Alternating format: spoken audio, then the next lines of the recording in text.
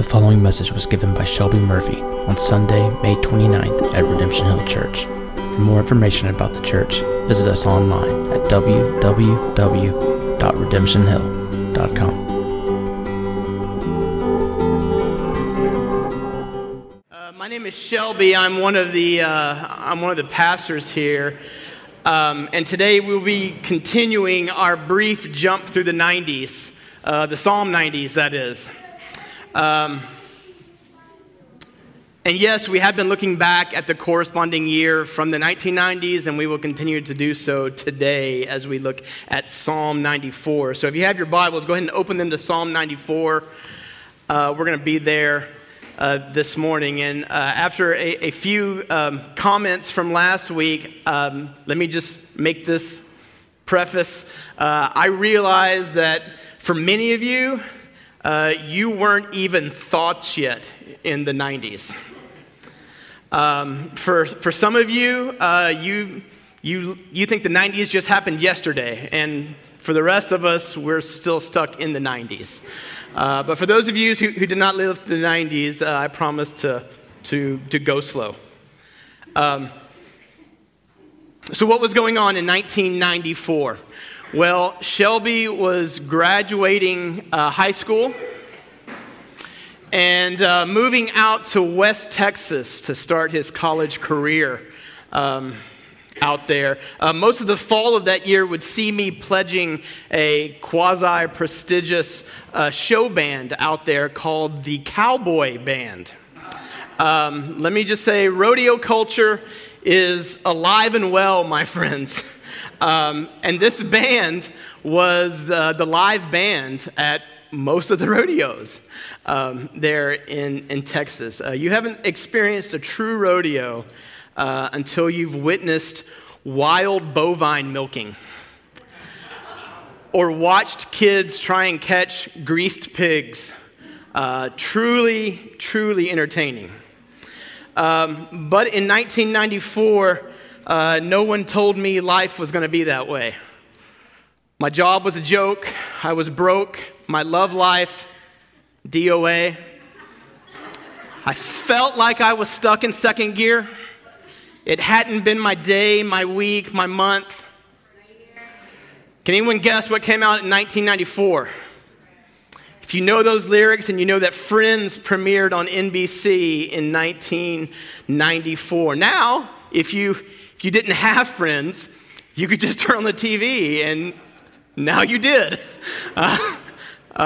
It's a beautiful vision of friendship and a silly sitcom that would make some of us who were lonely think we actually had friends.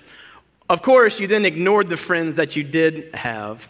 And this relational avoidance would get worse, as 1994 was also the debut of a little distraction called the PlayStation. And so now everyone could save the world from bad guys. They could shoot zombies. They could rescue princesses. They could beat bosses with their thumbs. And while I certainly went through my own PlayStation phase, at this time I was probably more of a movie guy. And one of the biggest movies of the year was this Disney gem, The Lion King. Yes, someone in the first service said, "That was that long ago?" It's like, yes. Which, if you weren't aware, this is a freebie this morning. The Lion King is simply an animated animal version of Hamlet. The villain Scar, if you remember, conspiring to kill his brother the king and kill his son who would be the heir. So there you go, you can tuck that one away. But it wasn't all Disney movies and funny sitcoms in 1994. Some of you might remember this event playing out on your TVs, probably more like entertainment than news. But on June 12, 1994, Nicole Brown Simpson and Ron Goldman were found stabbed to death outside of Nicole's condo in Los Angeles. Nicole's ex-husband, O.J. Simpson, became a person of interest for law enforcement. And some of you may remember that infamous white Bronco car chase as police chased him on the interstate with speeds reaching up to 35 miles an hour. I do remember watching it that day along with an estimated 95 million other viewers. It was described as the most famous ride on American shores since Paul Revere. The pursuit and arrest and subsequent trial of Simpson were among one of the most publicized events in American history. It was, and still may be, the trial of the century. Simpson was later found not guilty, which caused great division along racial lines. But racial tensions were not relegated to America's shores alone. On April 6, 1994, a plane carrying the Rwandan and Burundian president were shot down by surface-to-air missiles, ending peace negotiations and sparking the Rwandan genocide. The genocidal killings began the next day. And between the 7th of April and the 15th of July, a period of 100 days, members of the Tutsi minority ethnic group, as well as some of the moderate Hutu who were lumped in with them, were slaughtered by armed militia. The most widely accepted estimates are around 500,000 to 600,000 deaths in a span of 100 days.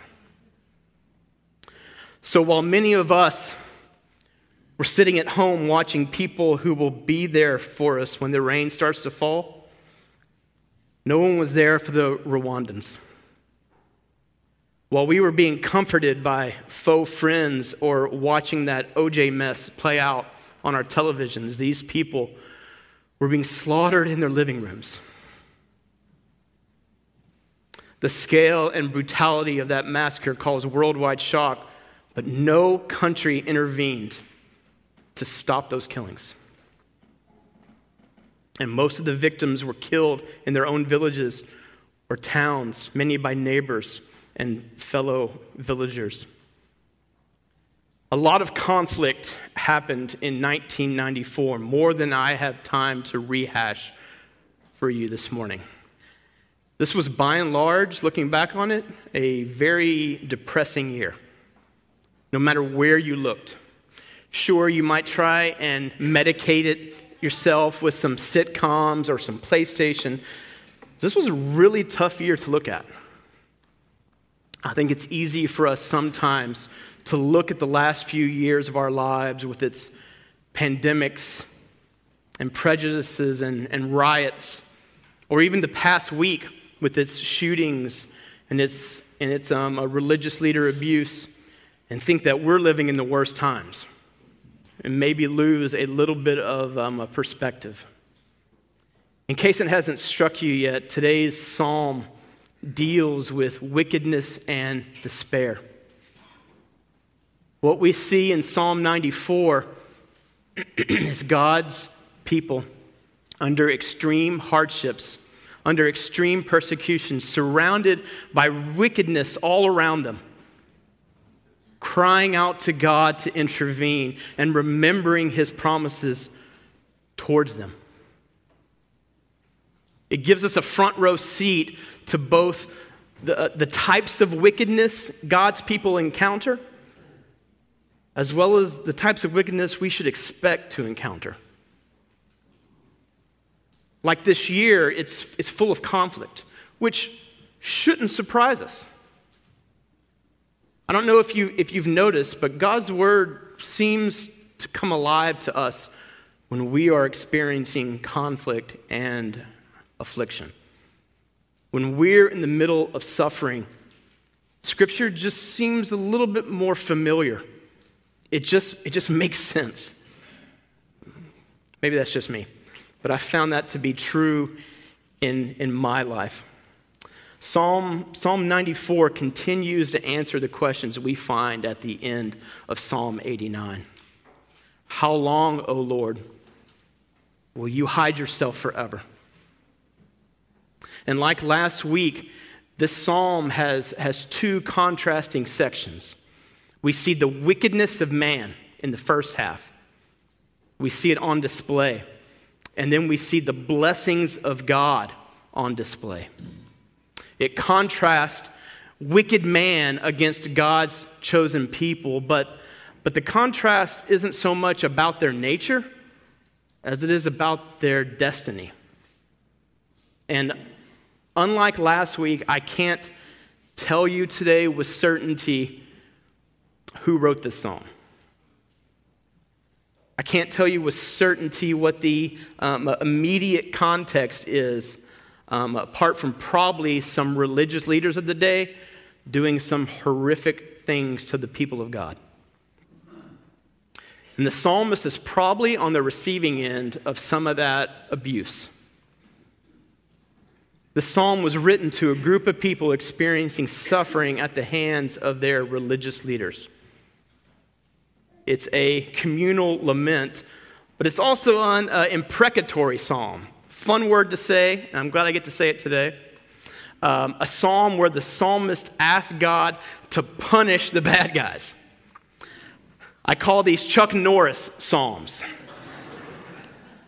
The wicked, unrepentant, getting what's coming to them.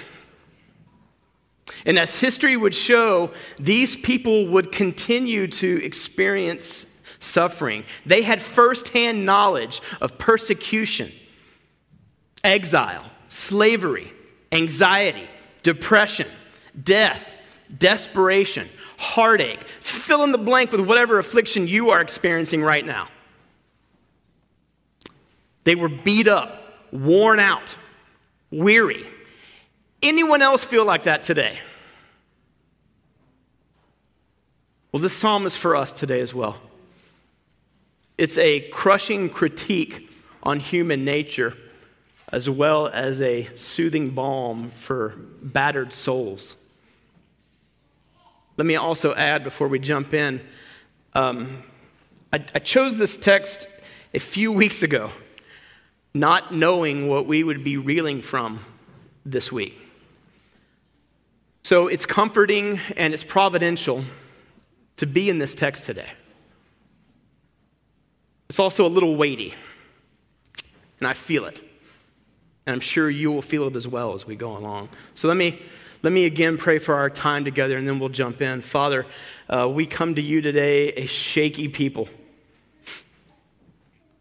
seemingly tossed about from one cultural calamity to the next.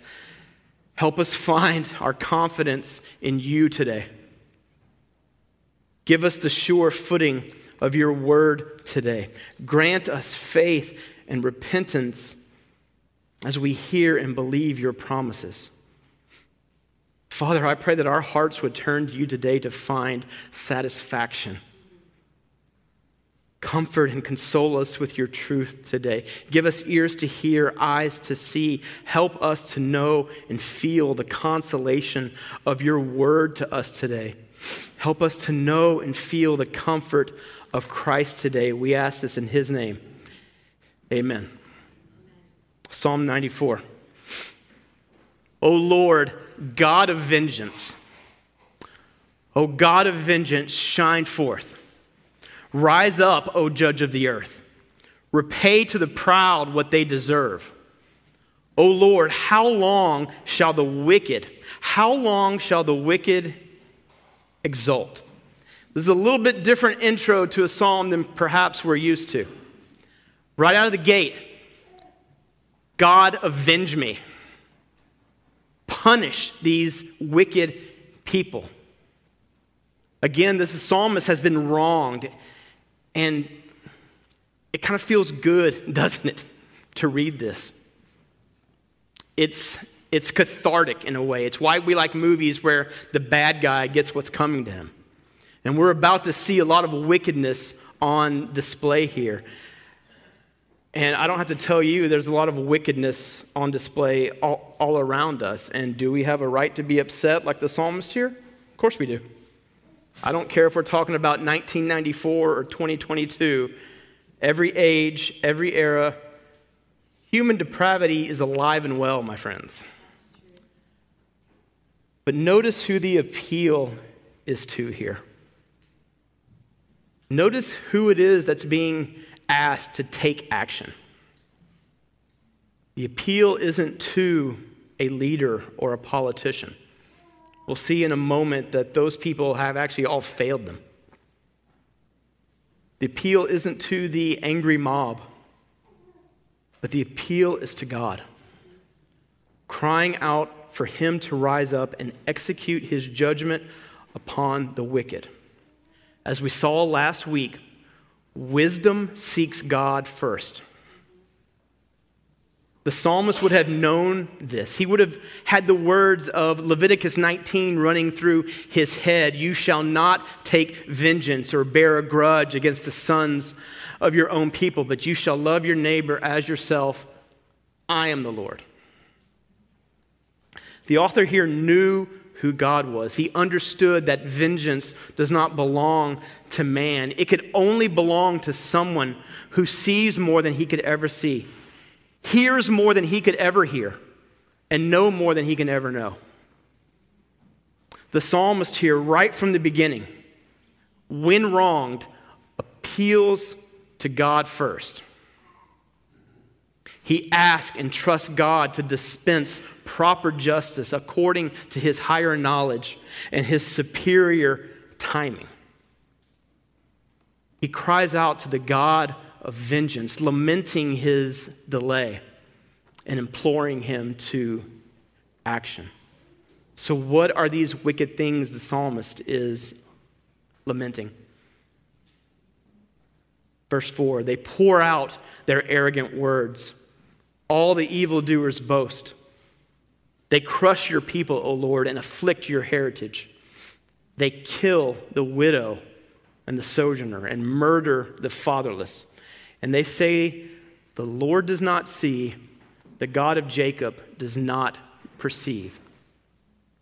The people that God was calling those in authority to protect, these religious leaders were abusing and killing.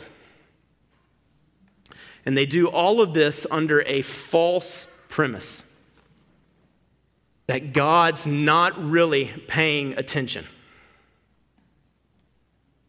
God doesn't really perceive. They think they're getting away with it. And while this is certainly a warning for all shepherds abusing their sheep, the false premise described here is one we should all be very familiar with as well. As we saw last week in Psalm 90, our secret sins are going to be exposed. Even if you know God and have been saved by his steadfast love in Christ, we're still prone to this. How is it we think we can momentarily hide from God when we sin? You see, there are a lot of wicked people out there who deserve God's vengeance. In fact, the number might surprise you because the number is all of us except for Jesus. And the text says these people were exulting in this sin. They were reveling in it.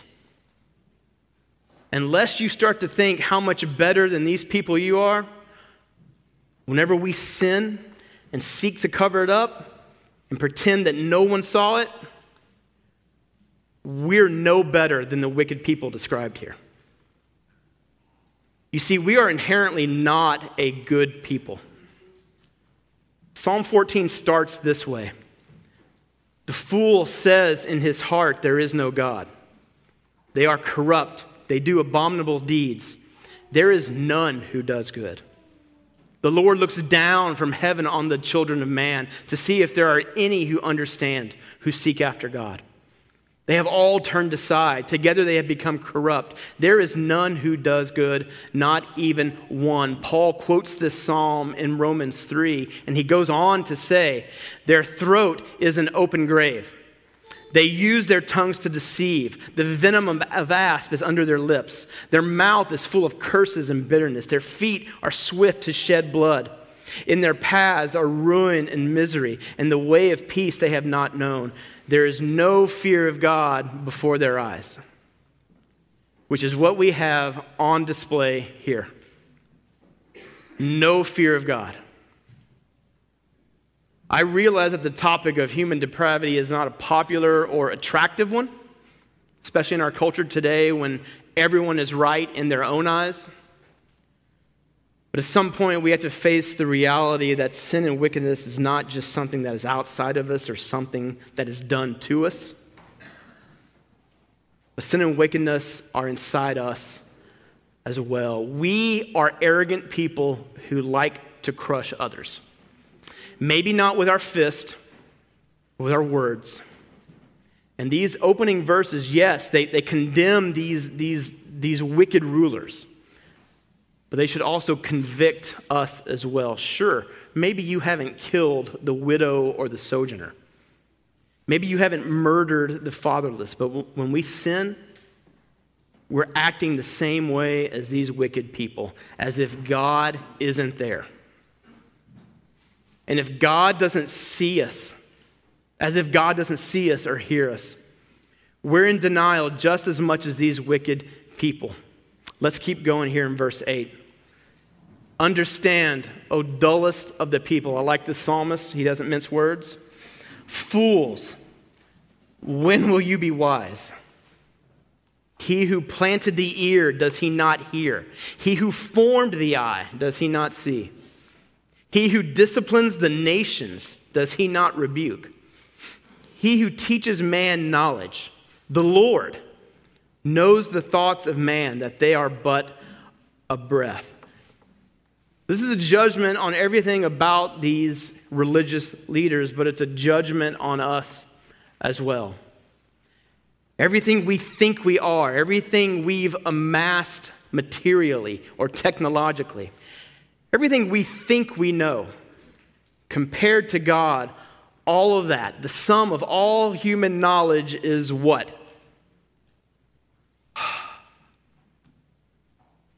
A breath. An exhale. God hears it all. He sees it all. And God will one day rebuke it all because he knows it all. The ways of the wicked may look like they're prospering while the righteous suffer. But it won't always be this way. God loves justice. And he will dispense it in his own way, in his own time. And here's what this means for you and I today. Don't play around with sin. Sin's going to make a fool of you. Sin's going to make a fool of us all. And the first half of this psalm should cause a healthy fear of God to consume you. Why? Because God sees everything you do in private. He hears the inner monologue going on in your head. And one day his righteous justice will be meted out against all sin. But it's the back half of this psalm that I want to spend the rest of our time on today. Especially in light of what God's people have experienced throughout the years, but also in light of what we're experiencing today. What follows now are some of the most comforting and reassuring verses in the Bible, because it reminds us of how the righteous man and the righteous woman are blessed by God. It puts all of the wickedness, all of the sin that we encounter in this life, all the suffering we endure, it puts it all in its proper perspective. Listen to the psalmist here as he lists off these blessings. Verse 12, blessed is the man whom you discipline, O Lord, and whom you teach out of your law to give him rest from days of trouble, until a pit is dug for the wicked. For the Lord will not forsake his people. He will not abandon his heritage, for justice will return to the righteous, and all the upright in heart will follow it. In light of everything in the world seemingly being against him, our psalmist reminds himself and the rest of God's people of the blessings we have from knowing God. God disciplines us, which is called a blessing here, by the way. God teaches us. How? Primarily through his word. God gives us rest from what? From the troubles of this world. God never forsakes us. God will judge us righteously.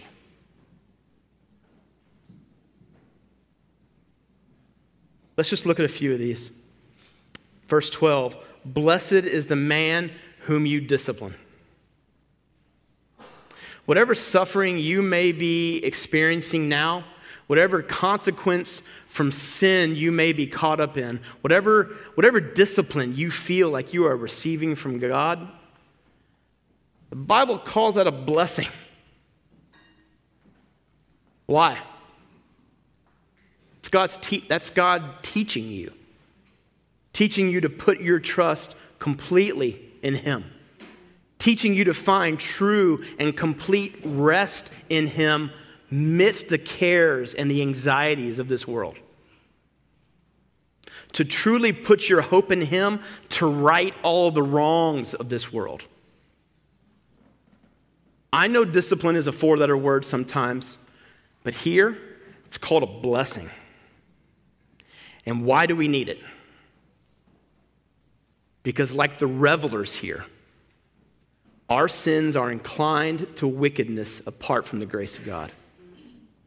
And without God's discipline, you and I cannot endure this world.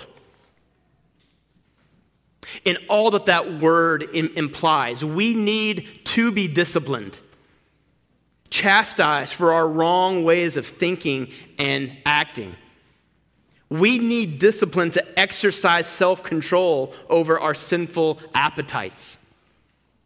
We need discipline to engage in spiritual practices that remind us of all these things.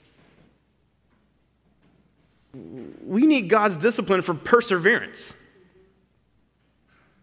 We should be crying out for the day when wickedness and sin is put in a hole. Till then, we need discipline to keep our spiritual cardio up because, as this past week has shown, and this psalm reminds us, we're going to run into some hard times. Verse 12. Blessed is the man whom you teach out of your law. Discipline and God's word go hand in hand. We need to be steeped in God's word, steeped in his statutes and promises, or else we're not going to make it. So it's a blessing to have God discipline me. It's a blessing to have him teach me through his word. I wish I could exercise enough self-control and discipline on my own, but I can't. I wish that I could instinctively run to him for rest, run to him when times are tough, but I don't always. I'm quick to medicate myself in sitcoms and PlayStation games. And I need to be reminded from God's word that God's not going to forsake me. For whatever reason, by God's grace, he said, Shelby, you're one of my people.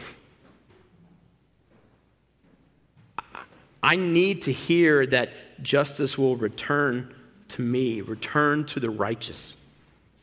And when my impatient heart screams, when? God says, trust me. Read it right here. I've promised it. One of the many things that strikes me about this psalm is the way that it talks about how God comforts us or consoles us, as some of your Bibles say. I am becoming more convinced that part of the reason we don't feel comforted by God sometimes is that someone told us it was a feeling. What if comfort from God is not a feeling, but rather a foundation? What if comfort is knowing, and that helps us mitigate our feelings? Listen to these next set of verses, starting in verse 16. Who rises up for me against the wicked? Who stands up for me against evildoers? If the Lord had not been my help, my soul would soon have lived in the land of silence. When I thought, my foot slips. Your steadfast love, O Lord, held me up. When the cares of my heart are many, your consolations cheer my soul. I think some of us have a wrong view of comfort. What's the description here? Lord, I feel like I'm slipping. But God says, no, my steadfast love is supporting you. God, I have so many cares. I have so many anxieties. I'm anxious about so many things. Yes, but my consolations are here for you. What if comfort isn't a word from my heart, but it's a word from my noodle so I can handle my heart? What if comfort or consolation is something first that we know, not necessarily something that we feel? My feelings lie to me all the time. God's consolations are not always going to be warm feelings or goosebumps. We all walk around with hearts full of cares, hearts full of anxieties. How is it that God is comforting us? I know we could spend the next year answering that question in this book, but let's just stay in this text. First, in verse 12, he comforts us with his word. Blessed is the man whom you teach out of your law, out of God's word. Why? To give him rest from days of trouble. I would say that's a pretty big one. What else? Verse 18. When I thought my foot slips, what helps me up?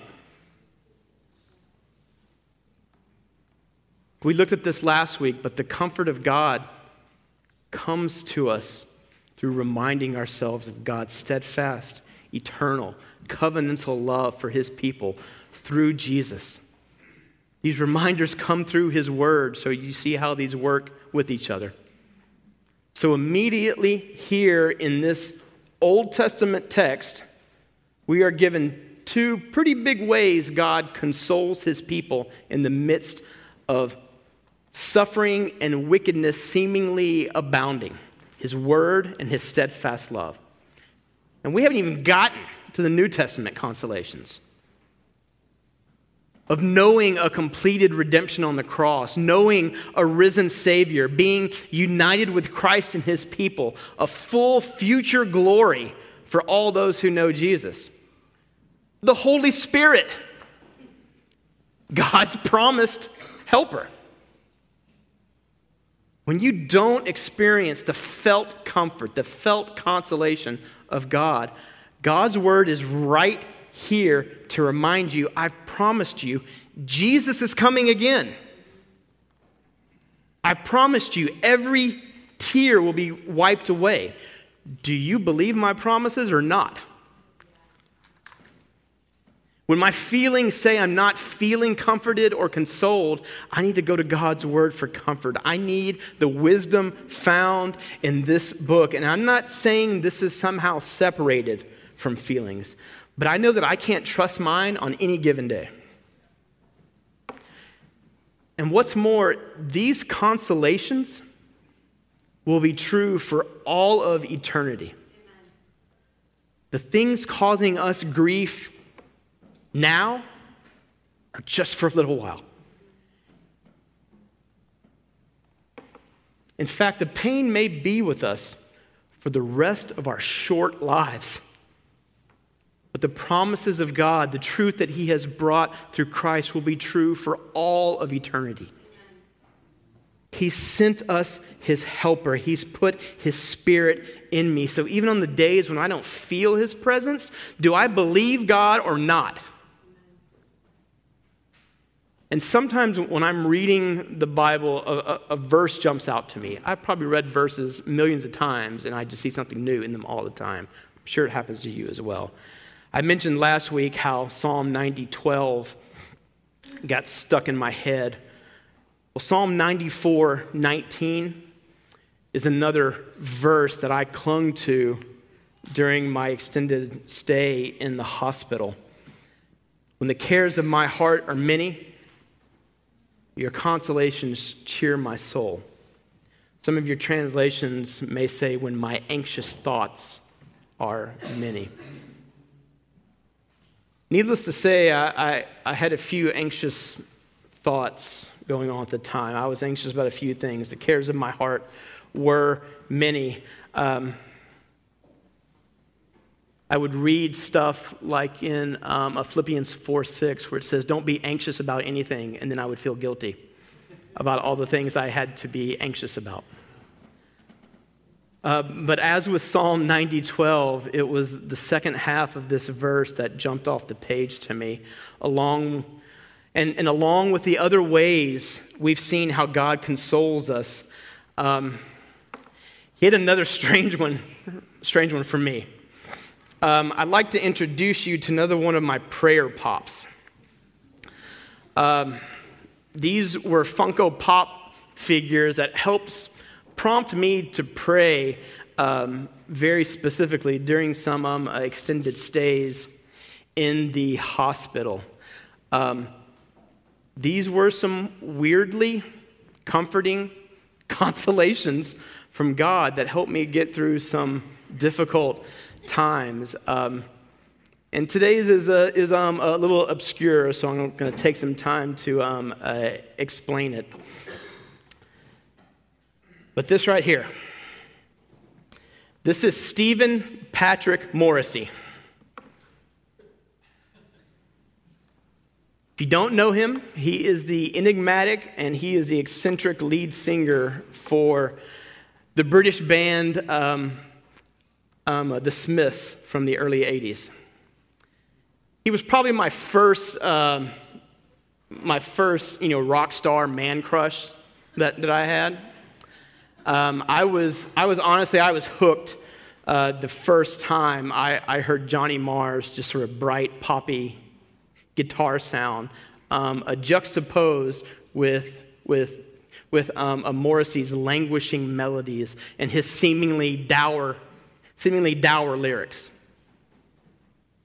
I listened to them a lot growing up, and I listened to them a lot in the hospital.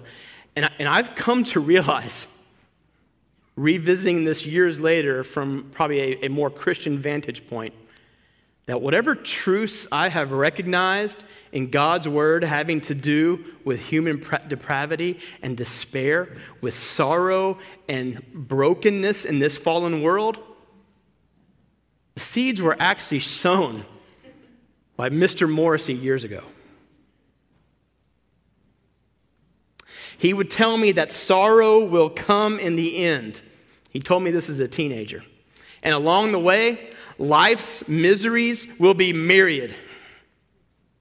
The only romance was a doomed romance. The only love, unrequited. The only person you should detest more than oneself, everybody else. I didn't say it was a hopeful worldview, but it's a dramatic one. He doesn't claim to be a Christian, and there's no gospel to be found in his lyrics, but they're consistent with the fallenness we find in this world. His song, Heaven Knows I'm Miserable Now, puts the finger on the real problem inside our hearts, not outside of it. He loved to use the courtroom metaphor a lot in his songs, and everywhere he looked, He saw evidence of the verdict against him. When he passes two lovers entwined on a bench, he can't help but interpret their connection as a condemnation of his lack. No judgment escaped his radar. And when I think about Morrissey, when I would see him in that windowsill and my life in relation to his, I can't help but think of my life without the saving power of God in it. A man made in the image of God, prone to the despairs of this fallen world. And it makes me grateful for all the difficult things I've had to endure. None of which, partly because of his lyrics, were a surprise to me. He was also kind of a Jiminy Cricket for me. Whenever self-pity crept in, all it took was a glance his way to remind me that I am more often than not my own worst enemy.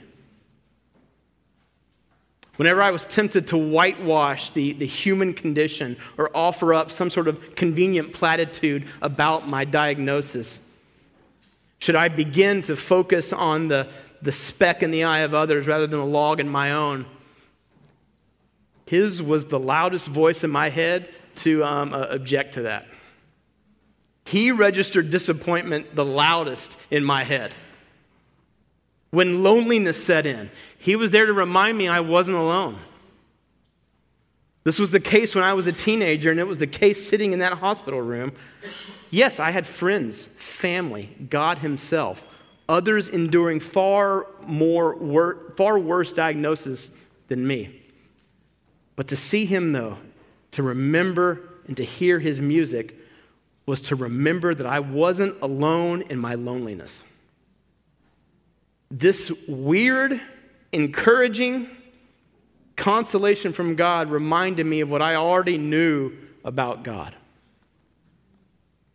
We need to learn to lean into these kinds of consolations more than our feelings, for exactly the reason we get in these next set of verses. Verse 20. Can wicked rulers be aligned with you, those who frame injustice by statute? They band together against the life of the righteous and condemn the innocent to death. We're going to face not just wicked people, but wicked rulers that make unjust laws. Laws that actually prop up wicked people. And given the context of this psalm, given the news from the past week, we might even face wicked religious leaders that prop up wicked people. The psalmist is crying to God, lamenting to God. God, these wicked religious rulers that claim your name, how can they be allies of you? How can they say they are for godliness and truth and then rule or legislate sin? They are killing the righteous and condemning the innocent. Well, the answer is no. God is not for these people. If you say that you have fellowship with God and you continue to walk in darkness, then God calls you a liar, and you do not represent the truth you claim to live by. You're actually living under a false premise, like we saw back in verse 7. The Lord does not see, the God of Jacob does not perceive. They are not allies of God, and these verses actually begin to set up their destruction. I don't know the outcome of this psalm, but even thinking about the news from this week, some people will face justice this side of heaven, but some will face justice on the other side before God's throne. But make no mistake, the unrepentant wicked will face justice. All of us will face justice. And this is another comfort and another consolation we have as Christians. No one is going to get away with anything. There will always be justice. If not now, then in the future. Because when we face God one day, one of two things is going to happen. Our sin and wickedness will be removed and smothered by Christ and his blood, or our sin and wickedness will absolutely condemn and crush us. There's no in between. That's why the psalmist says in this next verse, "But the Lord has been my stronghold, and my God, the rock of my refuge." That's the only place we can find safety in this fallen world. Otherwise, we're counted among the unrepentant, counted among the wicked, and we're going to get wiped out and crushed. The psalm begins with two how longs. How long shall the wicked exult? And it ends with two wipe them outs. He will bring back on them their iniquity and wipe them out for their wickedness. The Lord God will wipe them out. The psalm begins with trusting God to set things right, and it ends with the same kind of confidence. It ends by reminding us why we don't need to fear man, why we can trust and wholly put our trust in God and not man. And whenever we respond to God in trust and belief, when we respond to the good news of his son Jesus, justice is actually taking place right then and there.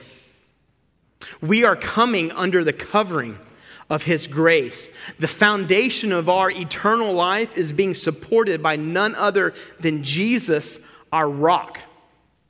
He becomes our firm foundation in the midst of trials. He becomes our safety in times of trouble. The justice that you and I deserved because of our sin, the justice that demands that our sin and wickedness be punished and crushed, is now placed on Jesus, who was crushed in our place.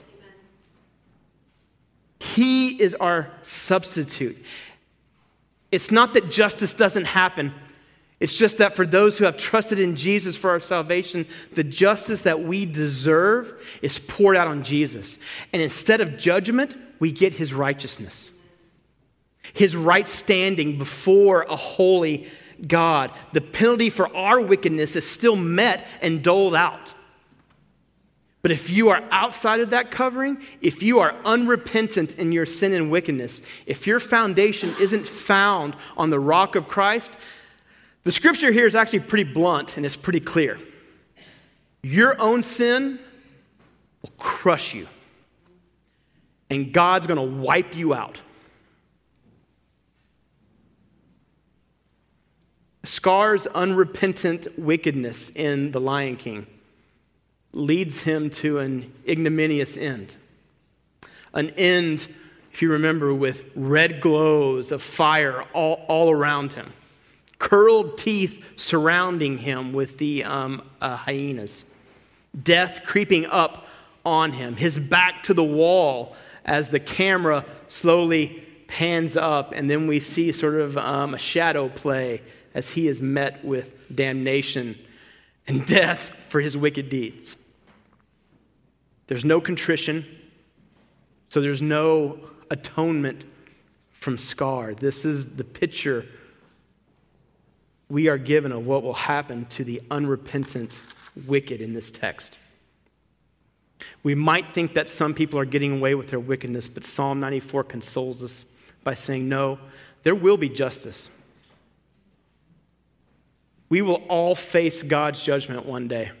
But till then, wisdom dictates that we trust God, trust that he will return and do what he says he's going to do. And this should be a comfort to us. Even as we lament Rwanda and the genocide there, as we lament racism today, as we lament the wickedness down in Texas and wickedness among religious leaders, I know that many of you ache whenever you watch the news. I expect that many of you in here are longing for the day when God sets all of the wickedness we see around us right. When all of the true injustices of the world are righted, when wickedness is genuinely judged and God's justice reigns. We can have confidence today, not because we're moral, upstanding Americans, not because we've paid our dues and experienced hardships, we can have confidence to say that when God sets the things of this world right and judges each and every one of us, he will do so because for our sake, he made Christ to be sin who knew no sin. So that in him we might become the righteousness of God. In Christ, there is a refuge from the calamities of this world, a rock that provides sure footing in our shaky culture, and a stronghold from the wickedness we see all around us. If you are in Christ today, you can have confidence that on the day of judgment, when God sees you, he won't see a wicked, sinful person. Because if he did, he would have every right to wipe you out. That's what we deserve. But that's not what we get because of Christ. God has made a way for sinners like me, sinners like you, to be right with him through Christ, to be brought near and redeemed. There's no other way to escape the judgment of God except by putting your full faith and trust in Christ and Christ alone, and you can do that today. Ask him. Ask God to save you. Repent and turn to him. Christian, if the cares of this world weigh you down, cast them on Jesus today. Let him bear the heaviness you feel. Find your rest in him today. Let's pray. Father, thank you for the comfort and the conviction that your word brings today. In the midst of a heavy week, let your word be a consolation to us today. I pray for those in here who know you, who find themselves safely on your rock of refuge. I ask that you would continue to discipline our hearts to weather the wicked difficulties in this life. Help us to recognize and welcome how your Holy Spirit teaches us and trains us through trials and troubles. Train us now for an eternity of knowing and glorifying you. And Father, help us to not fall into a despair that forgets you or doesn't see you working in our midst. Help us to not grow weary with the things of this world and overlook our brother and sister in need or our neighbor in need. Keep us from prevailing on your grace where we feel free to revel or exult in sin. Keep us from marring your images and likeness which you've stamped on us for others to see.